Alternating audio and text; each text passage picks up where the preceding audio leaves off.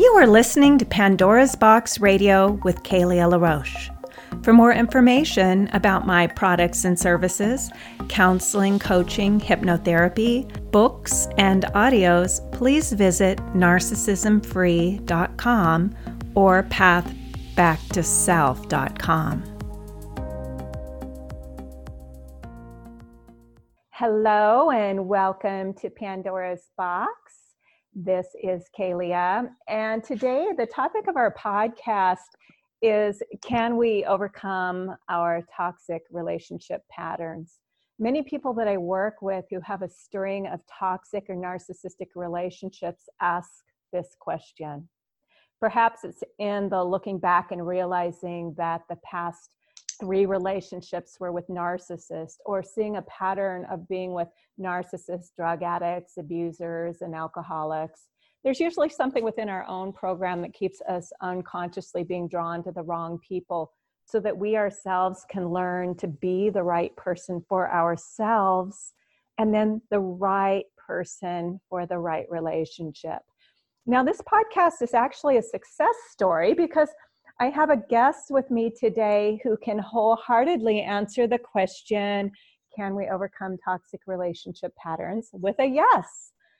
Marie Claire began working with me as a counseling client in 2008 as she worked to overcome her own patterns of attracting wrong relationships, as she worked to develop enough self-love to say yes to herself, which ultimately led her saying, I do, to the right relationship. So I'd like to welcome from Australia, Marie Claire. Welcome, Marie. Thank you so much, Kalia. It's a pleasure to be here. You know, I always just love having these kind of conversations with people that I've worked with in the past. It's so exciting for me to see. Well, I know there's really not a such thing as happy endings because life is a continuum. But to see someone go from one place on their journey to a completely different place where they feel like they're really happy and have really created the life that they want to create. So could you tell me just a little bit about your journey, kind of going back to 2008 when we first started working together? Sure. So in 2008, I had just come out of a relationship with a narcissist, and it took me 3 attempts to actually leave that relationship. Mm-hmm. I was highly addicted and connected to him, and it was really when I discovered your work and psychic cord cutting, and I had a session with you where we did that, where it was such a dramatic effect that it had on me. I went from being depressed really and having no energy because it was all focused towards the narcissist, to suddenly regaining some of my life force. Mm-hmm. And that was really the start of the journey for me. But I guess, you know, as you know, healing from narcissistic abuse is very complex, and there's many different kind of things to overcome, the trauma, the shock, and then I kind of got to a point where I was over the relationship, but I hadn't really done the full inner work. So right. I ended up going on and dating someone even darker than the first one.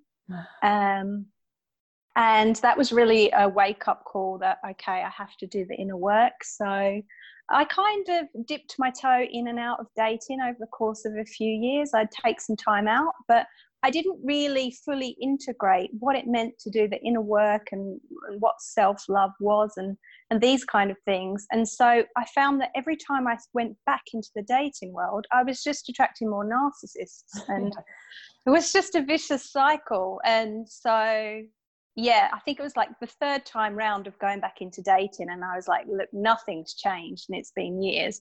I have to take this seriously. And that's when I went all in on my healing. And I made massive progress in 1 to 2 years where I really just focused in on that. So that's a great story. And I think a lot of people can share that story with you, including myself. You know, that story of just repeatedly attracting, even if we think we're doing the work, repeatedly attracting the same thing and then realizing, oh no, you know, there's Yeah. There's so much left undone. There's so much work left to do to get to a point where my patterns change. Exactly. And I became like an expert on narcissists and Yes. narcissistic abuse. Yes. And I would research it. And I studied psychology. I got a degree, and I thought that, doing all this stuff out there was going to fix me inside, and it just didn't. Yeah, that's a good point. That's a very good point, because the work really is on the inside. And I don't think a lot of people really understand what that means. Because I even have a lot of clients that come to me that are like, well, I've been working on this for 10 years, or I've been seeing therapists for 15 years. Yeah. And realizing that even going to therapy, even going through the motions of doing the work may not be the right kind of work. Don't you agree? Yeah, definitely. I think, like, I listened to one of your shows recently about dating after narcissistic abuse, and you said, be the person you want to be with. Mm-hmm. And I thought that I was like, well, I'm kind, I'm generous, I'm empathetic to other people, but I wasn't any of those things to myself. Bingo. But it's kind of like, I didn't get it. Right. And it's like, it's subtle but profound shift. It is, because people sometimes they ask me, well, what does it mean? And I remember asking the same question. What does it mean to love myself? Sometimes that question, what does it mean to love myself? We think it's a feeling. It's just a warm, fuzzy feeling that we might have for ourselves, when really loving yourself is really a series of action steps and behaviors that you take towards yourself. What would you have to say about that? I think self-love is quite confusing to a lot of people, and it definitely was for me. Mm-hmm. When I realized that, okay, in order to heal, I need to love myself. I used this affirmation a lot because I was like, well, what does that mean? Mm-hmm. So I would say, even though I don't know how, I'm willing to learn how to love myself. That's beautiful. Can you say that again? Even though I don't know how, I'm willing to learn how to love myself, or I'm open to learning how to love myself. Isn't that key? Isn't that key? Just being open and willing. Because it was too much to go full on in and say, I love myself. Yeah. I couldn't say it. Right. But I could say, well, I'm willing to try. Right. And I'll fail and I'll try again. And eventually, I got to the point where I could say it. Yeah. Because most of us, when we start this journey, we don't feel it. We might have a lot of self-loathing. We've got a lot of core wounds that are activated that say things like, I'm not enough, I'm not lovable, there's something wrong with me. Mm-hmm. I'm stupid, I'm fat, I'm ugly, the list goes on. We have these things that we believe about ourselves, these core wounds that get encoded as beliefs that we carry with us on a subconscious level forward. And they're kind of what draw these mirrors of relationships to us. Yeah. And when you said I'm not lovable, I thought of how, for myself, I kind of turned that on its head a little bit when I did this in a couple of ways. The first time, when I was completely depleted after the end of the first narcissistic relationship, I had no energy, and I felt like worthless and that I didn't deserve to heal. And so I thought to myself, well, if this happened to anyone else in the world, they would deserve to heal from it, right? Right. So if everyone else in the world would deserve to heal, including a narcissist, if they wanted to do the inner work, they also would deserve to heal, Theoretically, I could understand that. Right. But I wasn't really focused on that. And so I thought, if everyone else deserves, then I deserve to. It's not a question of not me not deserving and everyone else is. It's a question of, well, we all deserve that, and I just need to get used to that idea. And it was the same with not feeling lovable. I was like, well, we're all kind of lovable, you know. There were things that I even loved about the narcissists. Right. So I'm not going to stay with them, but right. Which is part of being self-loving. Exactly. Yeah. So you just have to, be kind of open to looking for those things. And they'll come. I found for myself when I was on the journey of self-love that, like I talked about the action steps, that it involved really learning how to take care of myself, to take action steps, sometimes just beginning with the basics. Am I feeding myself well? Am I eating well? Am I getting rest? Am I learning how to say no to things I don't want to do, that don't feel good to me, or people that don't feel good to me? So taking these series of action steps, am I getting out in nature that's nourishing for me? Am I doing things that are nourishing for me? Am I being nurturing to myself? That's true. And I did, especially I think when you're in that state where you're very low on energy, in the earlier stages, I took those action steps too. And I kind of, it was very basic. It was like, get out of bed, have a shower, eat 3 meals a day, go to work, put on a front, because I was, broken on the inside. But I was like, well, I can't just sit at home and cry, even though I want to. And getting out in nature as well. But I did find that I got a little bit lost in the difference between self-care and self-love, because I kind of nailed the self-care aspect with eating well, getting out in nature, having a massage every month. And I was like, oh, working out, look at me go. I'm taking good care of myself. But right. I wasn't doing any of the emotional self-care. So can you talk about that a little bit? What did that look like for you? Not doing it, the emotional self-care? Yeah, or to start doing it. What did it look like to start taking care of yourself emotionally? Well, that was probably one of the most difficult steps for me, and it took me the longest to actually get around to doing.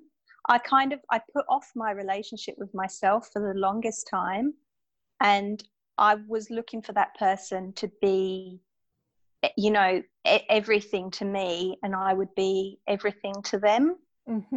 So it was really quite a lot further on in the journey that I actually thought, well, I'm going all in on these relationships. I'm ignoring my gut instinct. I'm not feeling my feelings. And so to start doing that, I started a feelings practice where I would literally ask myself over and over and over again, all the time. When I was at home in the shower, I would say, how do you feel? And then I would shorten it to I feel, and I would just fill in the blanks, and I would journal. And I was still kind of dabbling in dating, I'd say, inappropriate people.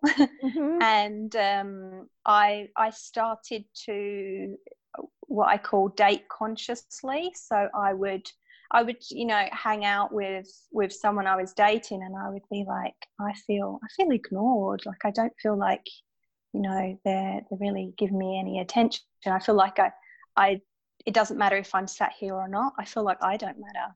And I sort of come to the point where I was like, well, why am I here? I can feel these feelings sat at home by myself. I don't need to come round to the narcissist house to sit there and feel invisible. So it's definitely like a process of like baby steps and kind of building that feelings muscle, because it's one thing to feel your feelings, and then it's a whole other thing to actually act on them.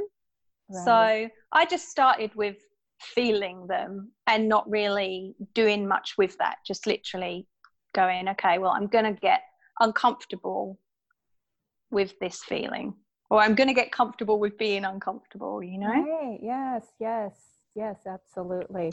Such an important piece, the feelings piece. I talk about that piece a lot because that was where, and it sounds like for both of us, that's where the real healing began. Oh, yeah. You know, it's like I could go through a lot of the motions, but when I started really going into the feelings, really asking myself how I felt, really started journaling them, and also holding the space to feel whatever was there, and not, you know, the things that we kind of learn to do from childhood. You shouldn't feel that way, you know, shame on you for feeling that way. Having these ideas around what we were feeling, making our feelings wrong. And, you know, part of my journey with feelings was just to be able to say all your feelings are welcome here. Every feeling you have is welcome here. Be with what is. And in my experience also, that welcoming those feelings help us to stay connected to ourselves, so we're not dissociating or abandoning ourselves. Yeah, for sure. And I think feelings were confusing to me, because I was like, well, I am feeling my feelings, you know. I feel abandoned, I feel worthless, I feel upset when the narcissist does this or they do that. But it was kind of, they're just like the reactive feelings. Reactive feelings, yes. Yeah, I wasn't actually interested in anything that I felt. Only after I was triggered I would be interested. Like, it's kind of, you need to ask the question before you're triggered. Yeah, at a time that you're not triggered. How am I Yeah.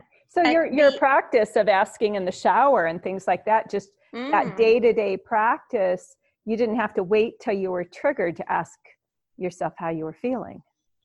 No, and when I was triggered, I would kind of be able to match that against what I was already feeling. So some days you're low on energy, you're tired, and I would acknowledge that. Oh, you know, I'm feeling tired and going to go to work and be surrounded by a lot of people, and that might be triggering for me. So I would have that awareness. And then when I was triggered, I'd be like, oh, okay, well, you know, I was tired today, so it's no surprise that I'm going to react emotionally to that. And I would implement a kind of discipline where I'd be like, well, I might carry on with my work right now, but when I go home, I'm going to look into that a bit more. So I'd go home and I'd, you know, journal, like, someone shouted this out in the office and I felt, you know, very insecure, and maybe they were, you know, just shouting it at me. And we would have some sessions on that as well. So so that deep exploration of feeling is that is such an important part, because when we talk about toxicity, we really are talking about the relationships where we are acting and reacting and not really feeling in a proactive, self-responsible way.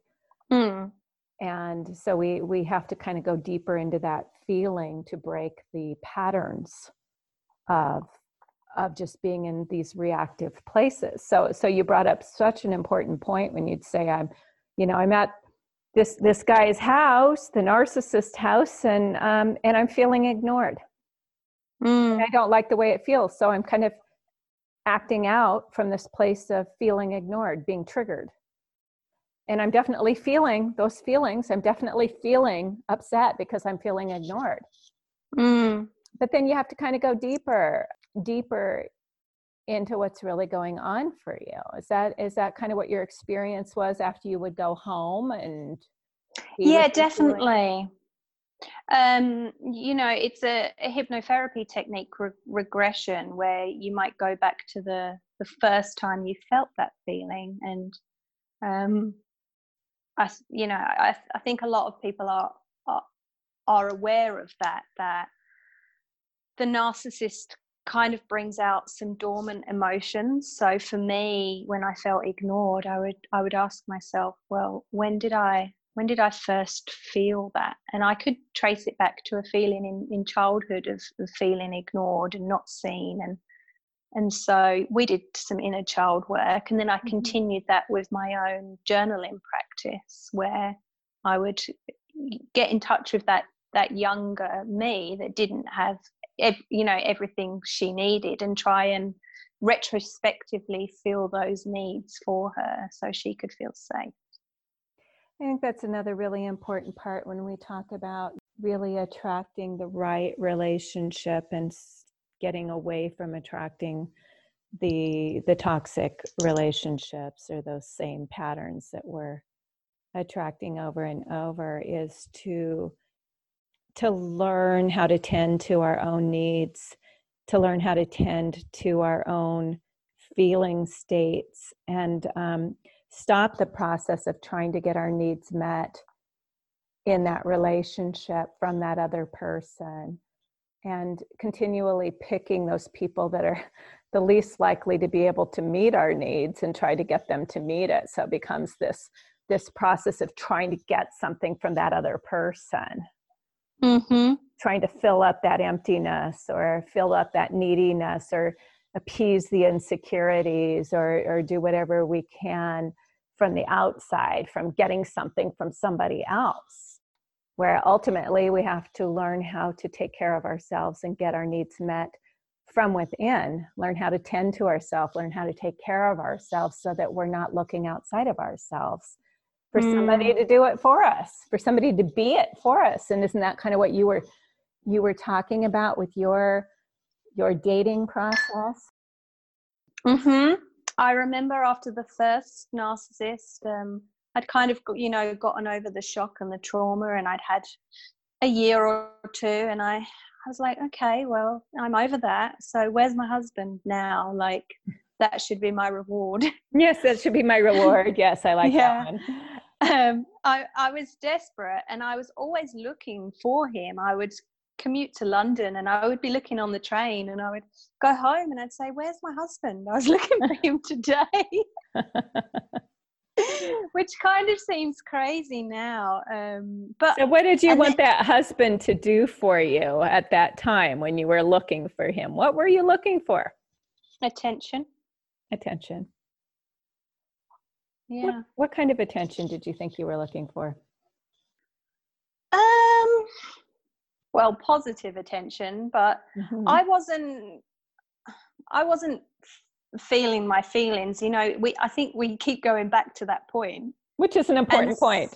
Yeah. And so really I attracted narcissists, and I was attracted to them because they were a great distraction from my feelings. They they come into your world with like a bang, they make an entrance, and it's kind of all consuming. And I definitely had other distractions from my feelings, like I would comfort eat, and I would also spend a lot of time like organizing my life and writing lists and shopping and all these things. I filled my life with things and lists of things to do, but it was all just to self-avoid. And so I think I wanted, someone that would maybe tend to those needs for me, in exchange for my love and adoration of them. I think I was looking for a parent, really. Yeah, in a sense, isn't that what we all tend to do from an unconscious level? Is that's why we say, that's why it's said we marry our mother or father over and over again, because we're kind of looking for that person who can be for us either what our parent was or what our parent wasn't, depending on what kind of parenting we had. Yeah, I was just looking for someone to kind of fill in some of the gaps from my childhood. Yeah, and that that doesn't work. You said something really interesting about that you were using the narcissistic relationship because they come in and make such a grand entrance. You were kind of using that to avoid your feelings. And then you talked at the beginning about the addiction, and addictions are what we use to avoid our feelings. Addictions are the ways that we self-avoid. So perhaps it is that we all use our narcissistic relationships to self-avoid, because they not only do they come in with such a grand entrance, and they can be so charming and charismatic and romantic and attentive in the beginning, at the very early stages, that it kind of sweeps us off our feet and completely consumes us. So it really distracts us from ourselves. It's very distracting. And then we become addicted to that distraction. Even when the relationship's over, we're still addicted to that distraction. Yeah, I was completely addicted. And when you say sweeps us off our feet, it's like when I dated, like the last time around, I was avoiding that, because I was like, if someone sweeps me off my feet, then I'm going to fall flat on my face. I don't want to be swept off my feet. Right. I want to gradually lean into somebody. Yeah. Over time. But I grieved my addiction to dating narcissists, because I got to the point where it's almost like I was shedding that old self that wanted to date narcissists, but there was still a part of me that was attracted to them. And it was a strange place to be in, because I was like, well, I know I shouldn't do this. It's kind of like, beating a drug addiction. I know I shouldn't do this, and I don't want to do this, but yet I have an attraction there. And so I said to myself, okay, you're healing from narcissistic abuse. You still have this attraction. There's something else for you to learn. So date them. I gave myself permission, but you're going to use this as a learning experience. This is not the one for you, but this is a step towards the one, if I was prepared to use it as that.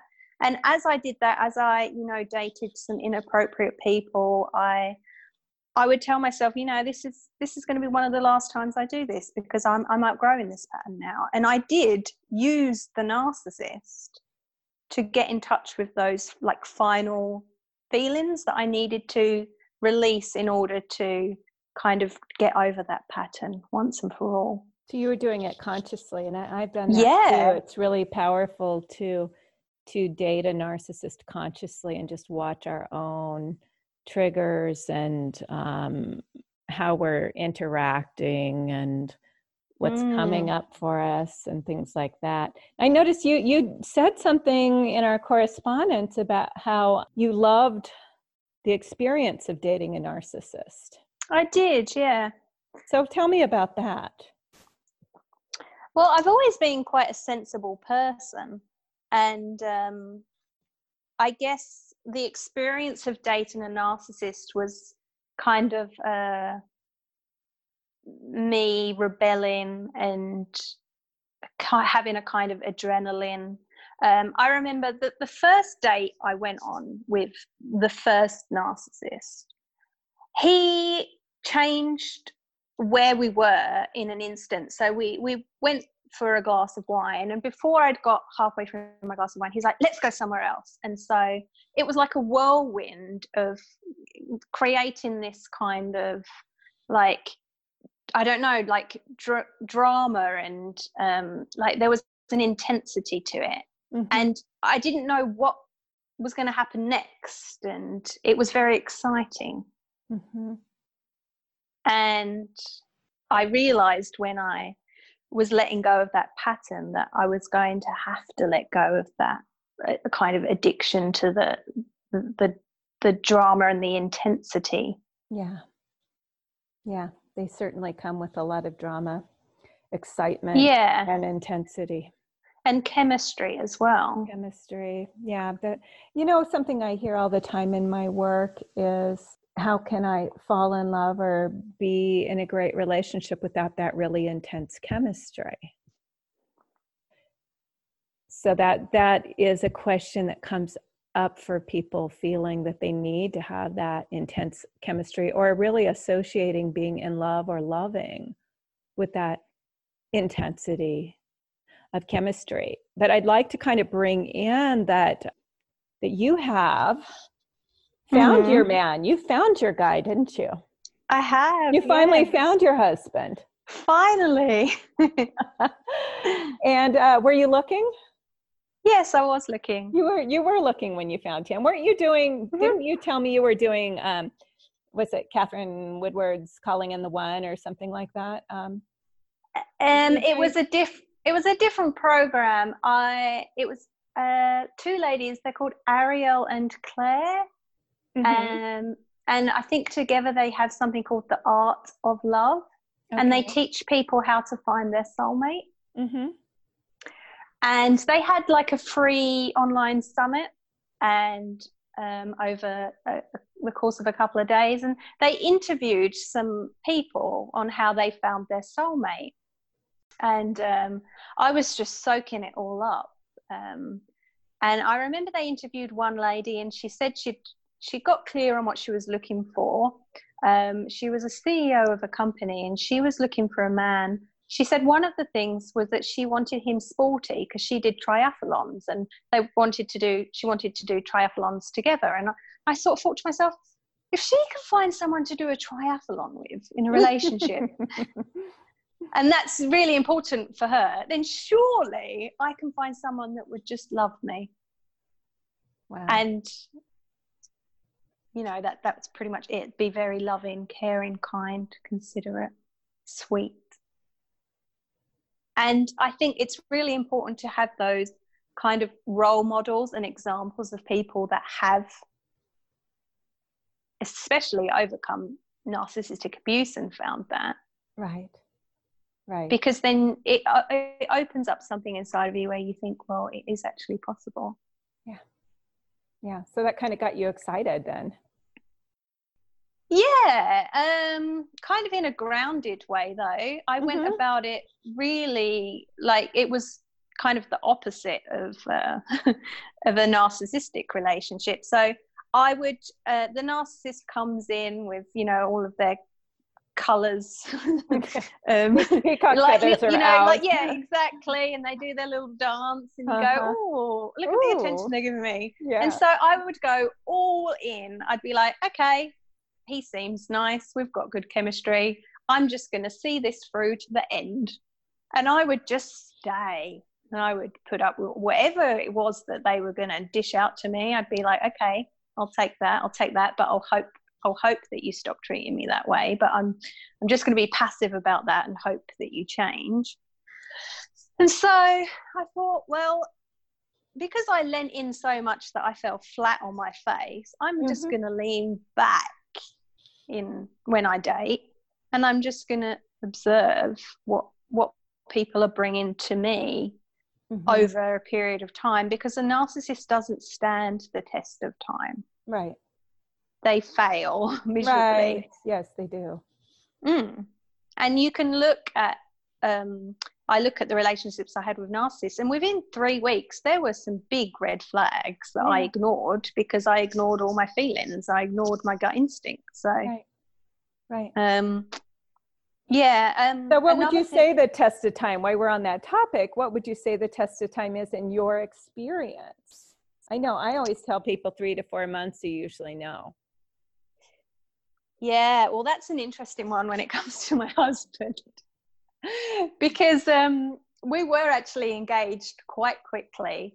We were engaged after 3 months and married within 6 months. But that was because of a visa situation, because there was no way for us to stay together unless we got married in Australia.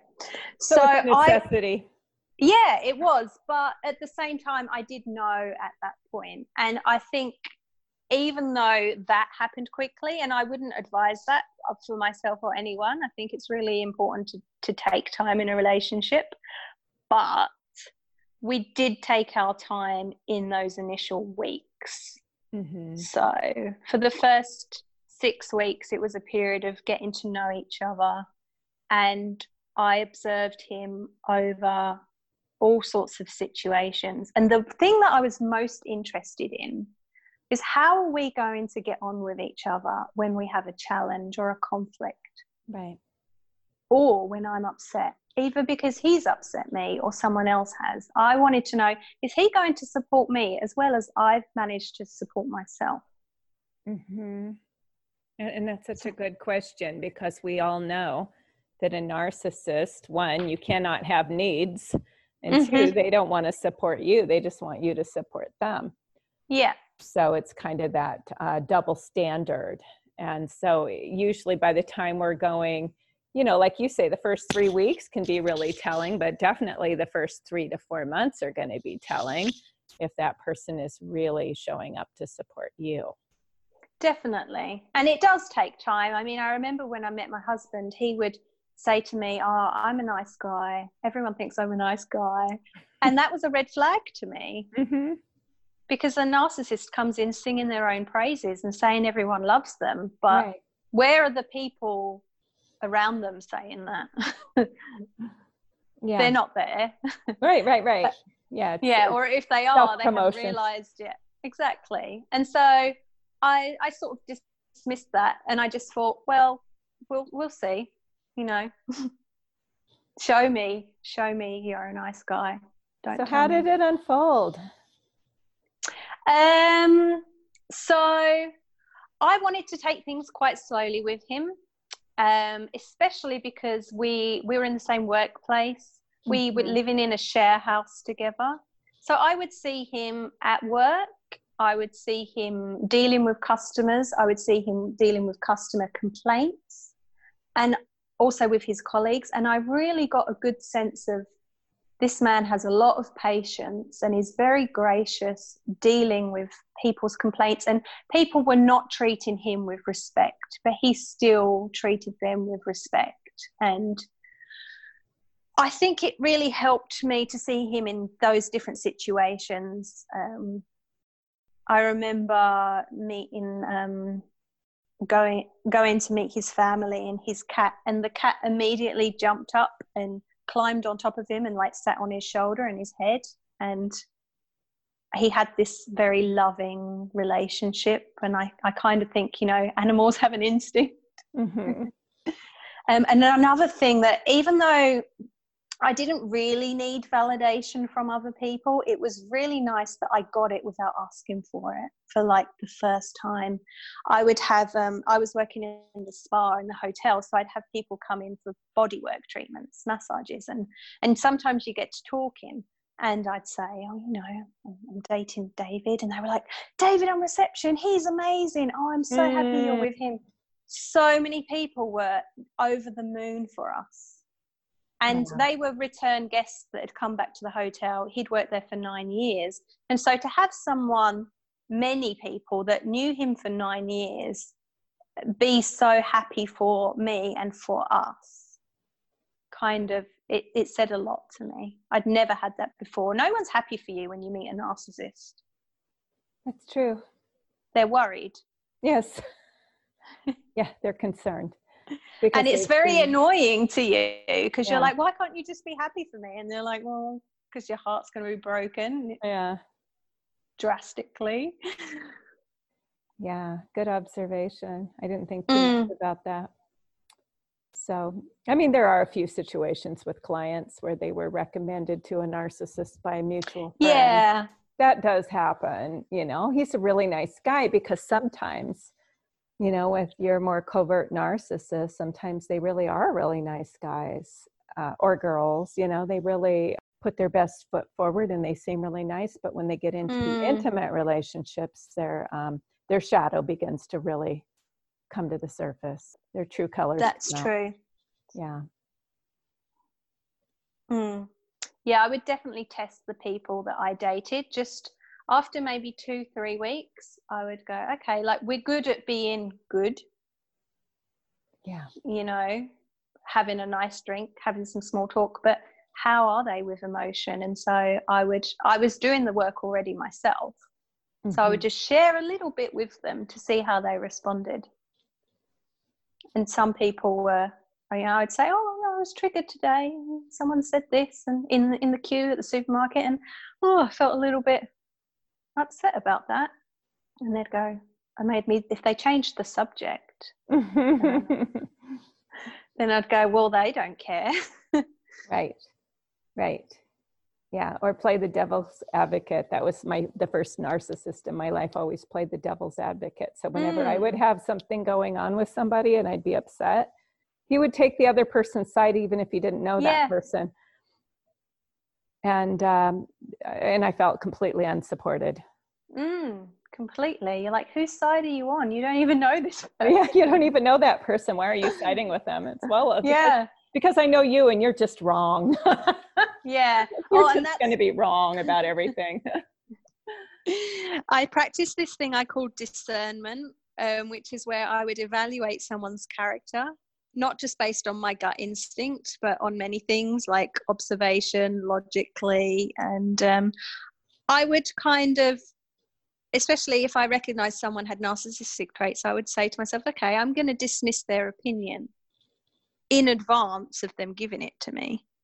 So when they offered their opinion to me about my actions, I would, it would usually trigger me, but I'd go, well, I already pinpointed this person as someone that wasn't going to play nice or see me for who I am. So right. I'm going to disregard their opinion. Yeah, that's a really good thing, because we often put way too much importance on the opinions that others have of us, and not enough importance on the opinions we have of ourselves, our self-opinion, being able to really be there and stand up for ourselves. Yeah, and I think there was even a point where I didn't even know what my opinion of myself was. Because you don't know who you are when you don't own your feelings, they're not there to guide you. So exactly. People would do things and I would be angry, but if I'm suppressing the anger, then I don't have a barometer to go like, how am I feeling? So then I'm not making any decisions, and then I'm not communicating them either. So it's just a downward kind spiral. of a trap. It's a trap. We get stuck in a trap when we do that. So once again, coming back home to ourselves, knowing ourselves, so key, so important. Know who you are and know what you feel. And when you say know who you are, that's the good and the bad. Like there are things, I have negative traits and I've accepted them. And we all do, and we all must. We all have a dark side. We all have negative, well, I guess we could perceive as negative traits. Yeah, true. It's a perception. It is actually. But I guess it comes down to, for myself, part of my journey was accepting that I was imperfect, because I came from, being the anorexic perfectionist who just was always striving for perfection and didn't want to do any wrong, which was a great mirror for a narcissist, because that's kind of a narcissistic quality in itself. I can, I don't want to do any wrong. I don't want to be wrong. I want to be perfect, because if I'm not perfect, I won't be lovable. People won't accept me. So part of my journey was about learning how to be imperfect and to accept my imperfections and be good with that and go, you know what? Everybody has imperfections. We're all imperfect. None of us are going to show up 100% of the time. And we're not going to all get it right. And we're going to burn the dinner, and we're going to get tired and a little gruffy, and we're going to say things we didn't mean, and we're going to do things we wish we hadn't done, and we're going to learn how to apologize and take responsibility and just own our imperfections. And when you say perfect, it's like, well, whose definition of perfect? Because whoever you're in a relationship with, if you're looking to be perfect for them, then it really depends on what their definition of perfect is. Right. And I found that when I dated, I really used dating as a mirror, and there was a stage where, I was on the dating scene. I got myself out there, and I thought to myself, it's a numbers game. So the more people I meet, more chance I have of meeting the one, and the more healing I'm going to get done anyway. So it's kind of a win-win.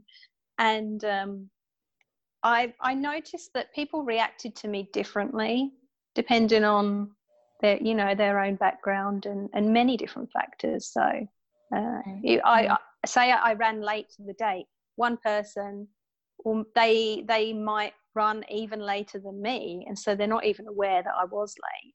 And when I tell them, they might laugh, and we'll have a laugh about the fact that we're often late.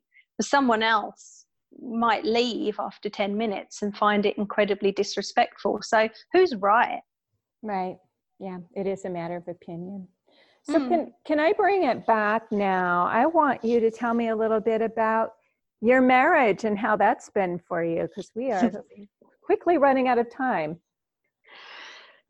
Oh, my marriage. So you got married after 6 months. Yes, we did, and it's coming up to our 3-year anniversary now. And you told me something. I'd just like you to repeat if you can remember it. You told me something that you said at your own wedding that was really, really beautiful about if I had found somebody half as Oh, amazing. Yeah. So I wrote a list of everything I was looking for, and when I found David, he was everything I was looking for, but to the extreme. Like, he had it all, and even like the physical aspect as well, which I thought that was bottom of the list for me. I thought he can come in whatever package he happens to arrive in. I'm going to love him anyway. Mm-hmm. If this person has all these qualities, they're going to be so attractive.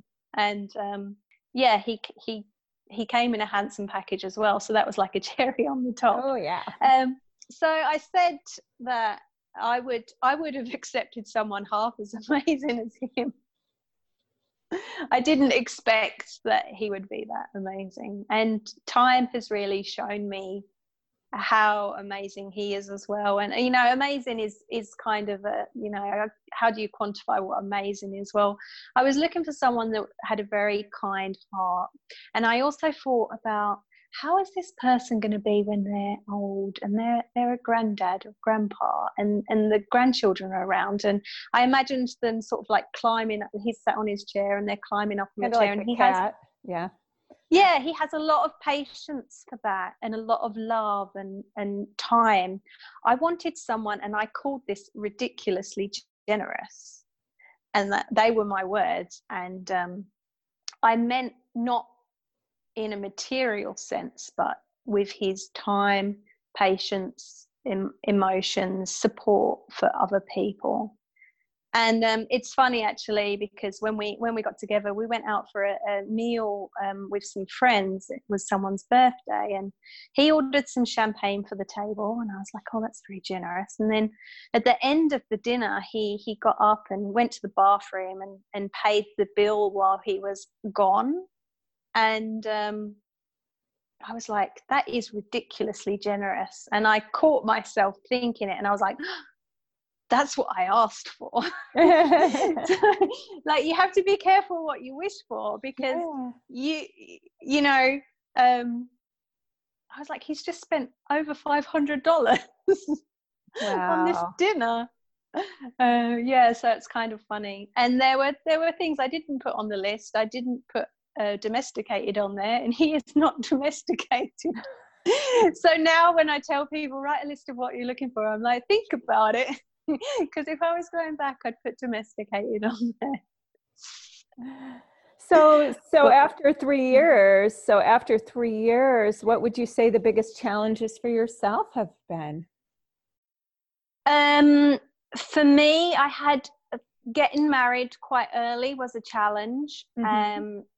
So I struggled a little bit with trust, mm-hmm. and having that, knowing every day that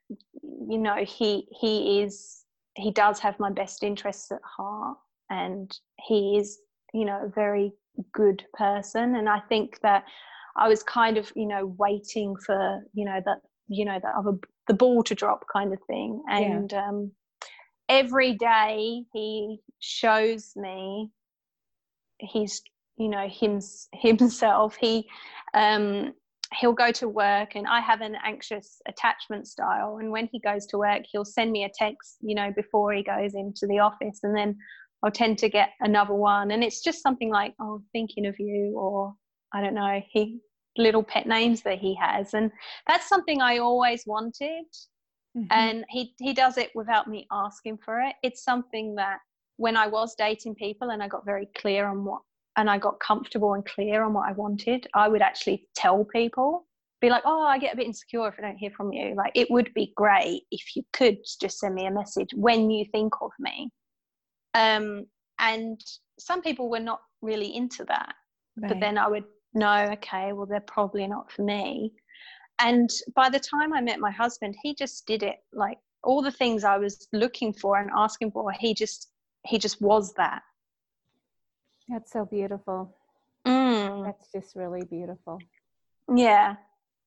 Another thing I struggled with a little bit was the intimacy, because it's different in a healthy relationship. With a narcissist, I think they come in with the chemistry, and they almost lead with their sexuality. They lead with that chemistry. Yeah, and because I wasn't feeling my feelings, there were actually times where I didn't feel like being intimate with a narcissist, because, you know, why would you want to be intimate with someone that's hurting you? But I would go along with it anyway. And so I don't do that anymore. So I'm like, it's different.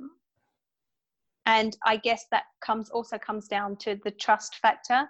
And over time, as I trust more, it gets better with time, and I'm able to, the intimacy grows. And that's an important part, is the intimacy grows rather than erodes. Mm-hmm. Which exactly. Yeah. Narcissistic relationship is it erodes over time, and this one grows. It's different. It's based on, you know, trust and a genuine love for each other. Yeah, that's really beautiful. So now looking back, is it all worth it? Oh yeah. Was it worth the journey? 100%. And I got to the point where the pain of being with a narcissist and the pain of not taking this healing journey, this inward focus, was too much. It was greater than not taking it. And so I think you get to that point where, I say you don't really have a choice, but it becomes obvious that, okay, this is what I have to do now. Yeah, and actually, when I got married, there's a thing like post-marital depression, and I grieved the person I became, because I become this sassy woman that was like, no, I'm not taking that, and I know what I want, and I know what I deserve, and it was real and genuine, and I loved it. So when we got married, I've also been traveling a lot, so I will decide where I want to go next on a whim. I'll just be like, okay, I don't like it here, let's go somewhere else. And when we got married, I was like, oh, I can't just do that. Like, I can't just, you have to communicate what you want and compromise. And so they were also challenges for me. Yeah, but challenges you've overcome or are overcoming. Yeah, definitely. It's a work in progress for sure.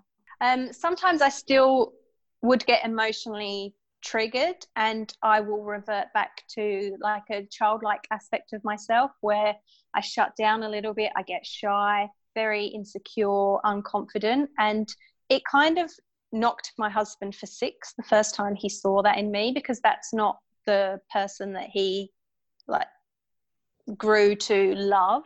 And so I had to explain to him, I was like, this is an aspect of me. Like, even though, you know, I've done a lot of work, I still will have that from time to time. And I asked him once, is there, you know, anything that you don't like about me? And that was the only thing he came up with, that sometimes I struggle. And he says to me, when I'm in that state, he says, Marie, use your big words. And it just makes me laugh, and it reminds me, it's like, oh, okay, like I'm acting like a 5-year-old. I need to say what I'm thinking. Kind of like grow up. Yeah, exactly. Yeah. So, you know, it's just my wounds. So I'm like, I'm sorry. We can sometimes resort back to the wounds in the inner child and have to really remember and bring ourselves up. So we are coming to the end of our time, Marie. Can you you're doing a little bit of work yourself with narcissistic abuse now, aren't you? Can you? I am, yeah. For a second, and tell people where they can go to. You've got a free workbook with exercises to empower and heal from narcissistic abuse. I do, exactly. I really feel like I took the scenic route when healing from narcissistic abuse. And so I wanted to share the things that I've learned so that I can help people get there quicker than I did. And so I created this workbook, which has some exercises. They're like journal exercises to help you get in touch with yourself and become that source of support to yourself. And there's some in there about kind of the energetic cleansing as well to get to remove the narcissist from your life. But I think that, you know, the bigger part of the journey, which for me got lost, was that self-work. And so it's mostly that. And you can find that at revelationtherapy.com. It's the free workbook link there. Oh, thank you so much. I really appreciate having you on the show. Thank you so much.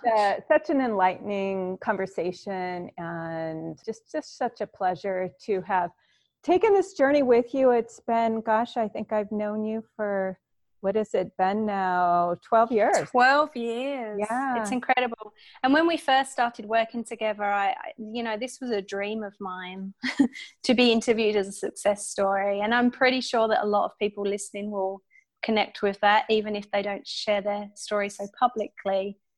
You know, if that is a dream of yours, then you can absolutely do this work. And one thing I did realize after being married is that there's actually no difference between when you partner with yourself now versus partnering with yourself when you're married.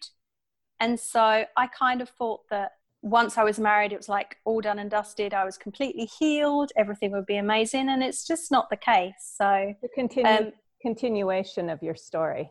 Exactly. So it doesn't matter if you're single, married, with the narcissist, not with the narcissist. If you literally partner with yourself, put yourself first, ask yourself how you feel, you'll get there.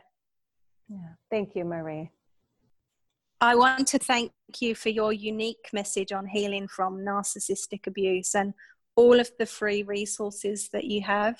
You've been doing this for a number of years now, and there is so much incredible information that you've given out to the world. And also one thing that really saved me, I would say, is when I came across your website and I read and resonated with your story, and you really connected the dots and made it a spiritual awakening experience, and really put light on that in a way that was just very unique and special. So I want to thank you. Thank you. Thanks so much for that. And I'm so glad that my work could be helpful for you, Marie. Very helpful. Okay. Well, bye everybody. Thank you so much for joining us, and we shall see you in the next podcast. Okay. Take care.